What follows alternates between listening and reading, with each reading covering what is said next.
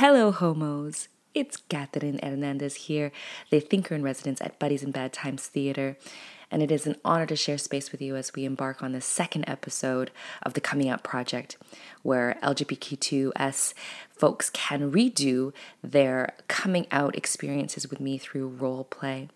So just remember to take care of yourself the best way that you know how, because a lot of this material can be triggering, and I wish you a beautiful day.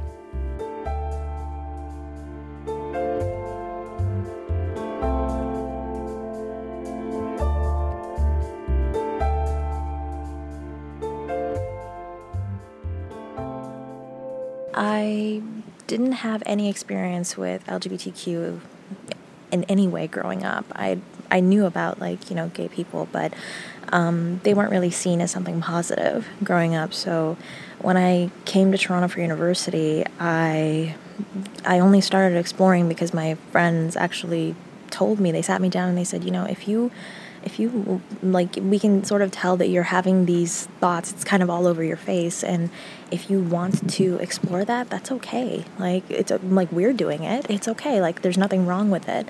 So for a while, I thought I was just curious. It was just an exploration thing. That's what you do in college. And then when I turned 20, I realized that I was queer, and that I had feelings for both men and women, the different proportions. They, some days I'm attracted to women, some days attracted to men. It changes, and the definition, it's sort of undefinable for me. So I realized that, and it was really scary for me because that's not something that's accepted where I'm from. So it took me a year to come out to my mom first. And she and I were already fighting. We never really got along very much when I was growing up. I think it was just like a teenager thing, but it also was that our opinions were so different on everything. She came from a very conservative background, and I grew up in a very liberal environment, so our views were obviously going to be different. But when I told her, there's a reason I've been, very... I haven't really talked to you about a lot of stuff, and it's because I think that I'm queer. And she said, "No, you're not." And I said, "What do you mean, no, I'm not?" And she said, "You're obviously just saying this to detract from the fact that you never talk to us and that you never, it's just an excuse, you're not queer, I don't even know what that means, there's no way that you can be queer, you're obviously just doing this for attention." And I was obviously very heartbroken by that.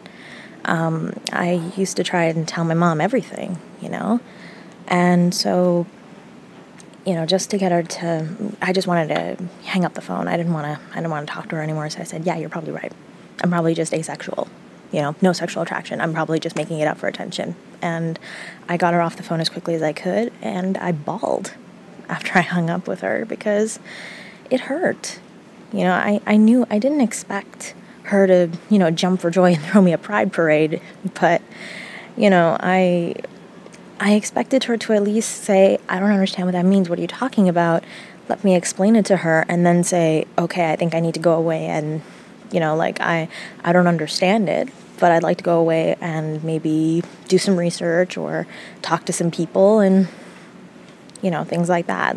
I even sort of expected her to say, that's not a thing that's accepted in our culture or in our religion, which I wouldn't have been happy with, but I expected that sort of thing. But for her to tell me that I was making it up for attention, I knew she'd said it because she was shocked and didn't know what else to say, but, it still hurt a lot. So, we didn't speak about that for years afterwards.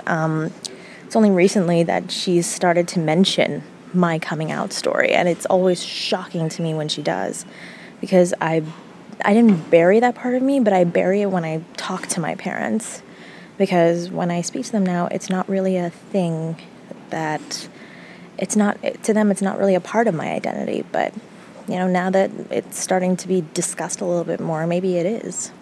So, I don't know. If you were to redo it again, what would happen?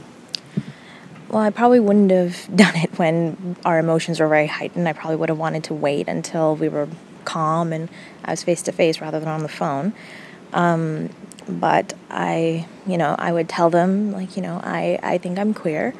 And ideally they would have said, what does that mean? Because I understand if, some people don't know what that means. A lot of people, see it as a slur, which I get. And I also get that it's a word of reclamation for people. It is one for me. So I would probably take the time to explain it to them. And, ideally my mom would probably want to, like, voice her opinion right away. But ideally, like, my dad would probably step in and say, give us some time to, to go through this and to think about it. But no matter what happens, we still love you, even if we don't understand or accept this aspect of you. We accept you. Do you find yourself finding the pace of their learning frustrating? It can be, but I get why it has to be that way. Like, our parents grew up in environments where nonconformity to a certain way you were supposed to be was grounds for being ostracized. And that is, to at least my community, I don't know about yours, that's seen as the worst thing of all. To be social pariahs, that's the worst, because you're cut off from your community. And when you're in a foreign country, that's where you were not, when you're in some places like Canada or the UK or the US, where you weren't, like, your family doesn't come from there, you're immigrants, and you're cut off from your community, that's the worst thing. Like, our cultural ties are so strong. So there's always a balancing act. And I think that, yes, it's frustrating. Like, would I want my parents to just get it like that? Absolutely. Like, who doesn't want that? But not everyone's parents are like that. And unfortunately, the burden of that work of teaching and that emotional labor falls on, us who come out. Let's talk about this entire thing about ostracism. Do you fear that, being queer? Are you afraid of being ostracized? Here, no. I'm very lucky, very blessed to have friends who are never going to ostracize me for that. But back where my parents are from, I'm not afraid for me. Like, a loss of culture would be devastating to me, of course. But that doesn't mean I can't practice my culture in private. I grew up kind of understanding how toxic my culture could be, as well as how beautiful it is. But my parents are definitely more ingrained in that culture. And for them to be ostracized, I don't think I could bear that kind of guilt. And I don't think they would handle that very well. I see. So almost like the fear that it's not necessarily you being ostracized, but the possibility of your parents being ostracized for having you identify as such. Definitely. And also any of my siblings. Like, I'm the oldest, so if my siblings were to, grow up and want to get married within the community, it can be seen as a strike against them, like that they have a queer older sister. So. Okay, so you ready to redo this? Yes, I'm ready. Let's do this. Okay, all right. Okay, it's so funny because I'm always standing here for people who are listening. Is that I'm holding a microphone to me, so it feels really strange, like as if I'm Bob Barker granting you your wish. But here we are. Right? Yeah. This is what queers have to do. We always have to reinvent things and imagine things in our head. So let's do that. Let's reimagine what your coming out is. So tell me, where are we? Where would you be coming out to me? We're in the living room in my parents' house, and my parents are sitting on the couch. And I'm about to come and sit on the second couch that's at a different angle, and I'm about to tell them the truth about myself.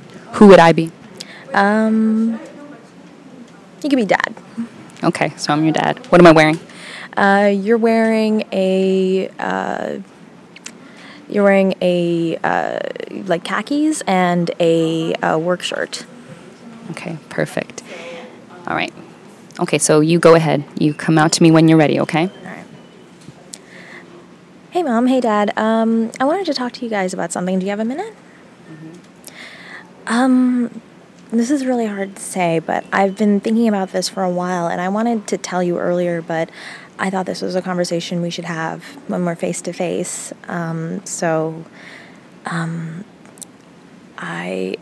I think that I'm queer. And by that, I don't mean like it's not the ancient word meaning weird or, I'm not trying to use like a slur. It's a word that I'm reclaiming. I'm attracted to both men and women. And it's not something that I chose for myself. Like, this is who I am. And I just thought that because you're my parents and I love you and you deserve to know the truth about who your child is, that I should tell you.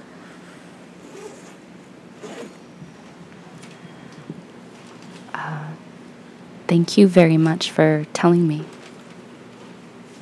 And I can see that it's taken a lot of bravery for you to come out to me. And there's a lot of things I don't know. I don't really know a whole lot about what it means to be queer. But I guess we can talk about that together and we can work on that together. I imagine that one of the reasons why you're being brave about coming to us about this truth of yours is the fact that you know what people are going to say in our community, right? Yeah, I know. And I'm scared. I can sense that you're scared too. Mom is scared. But we'll talk about it. And we'll come up with a plan as to how you can be who you are. I want to recognize that you are beautiful and that who you are means a lot to us, and we're very proud of you.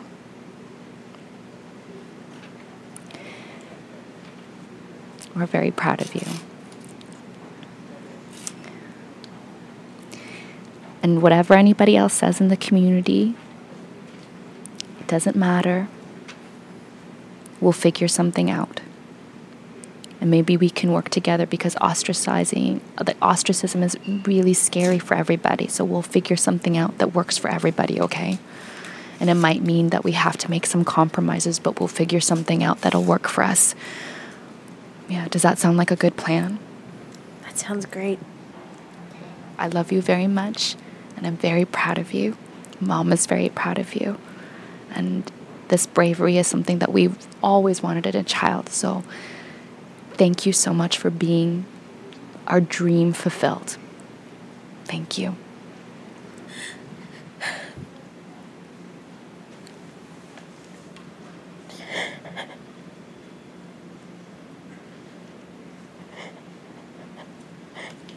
Can I put my hand on your shoulder? Yeah. Oh, God. I didn't realize I did that.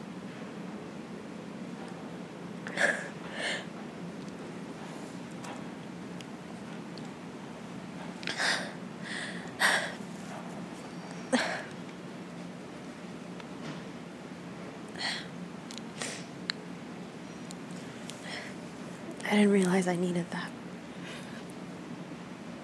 Thank you. You're welcome. How does that feel? Healing. It feels so good to hear. Like it feels possible, doesn't it? Yeah, it does. How amazing must those kids feel who hear it on the first try?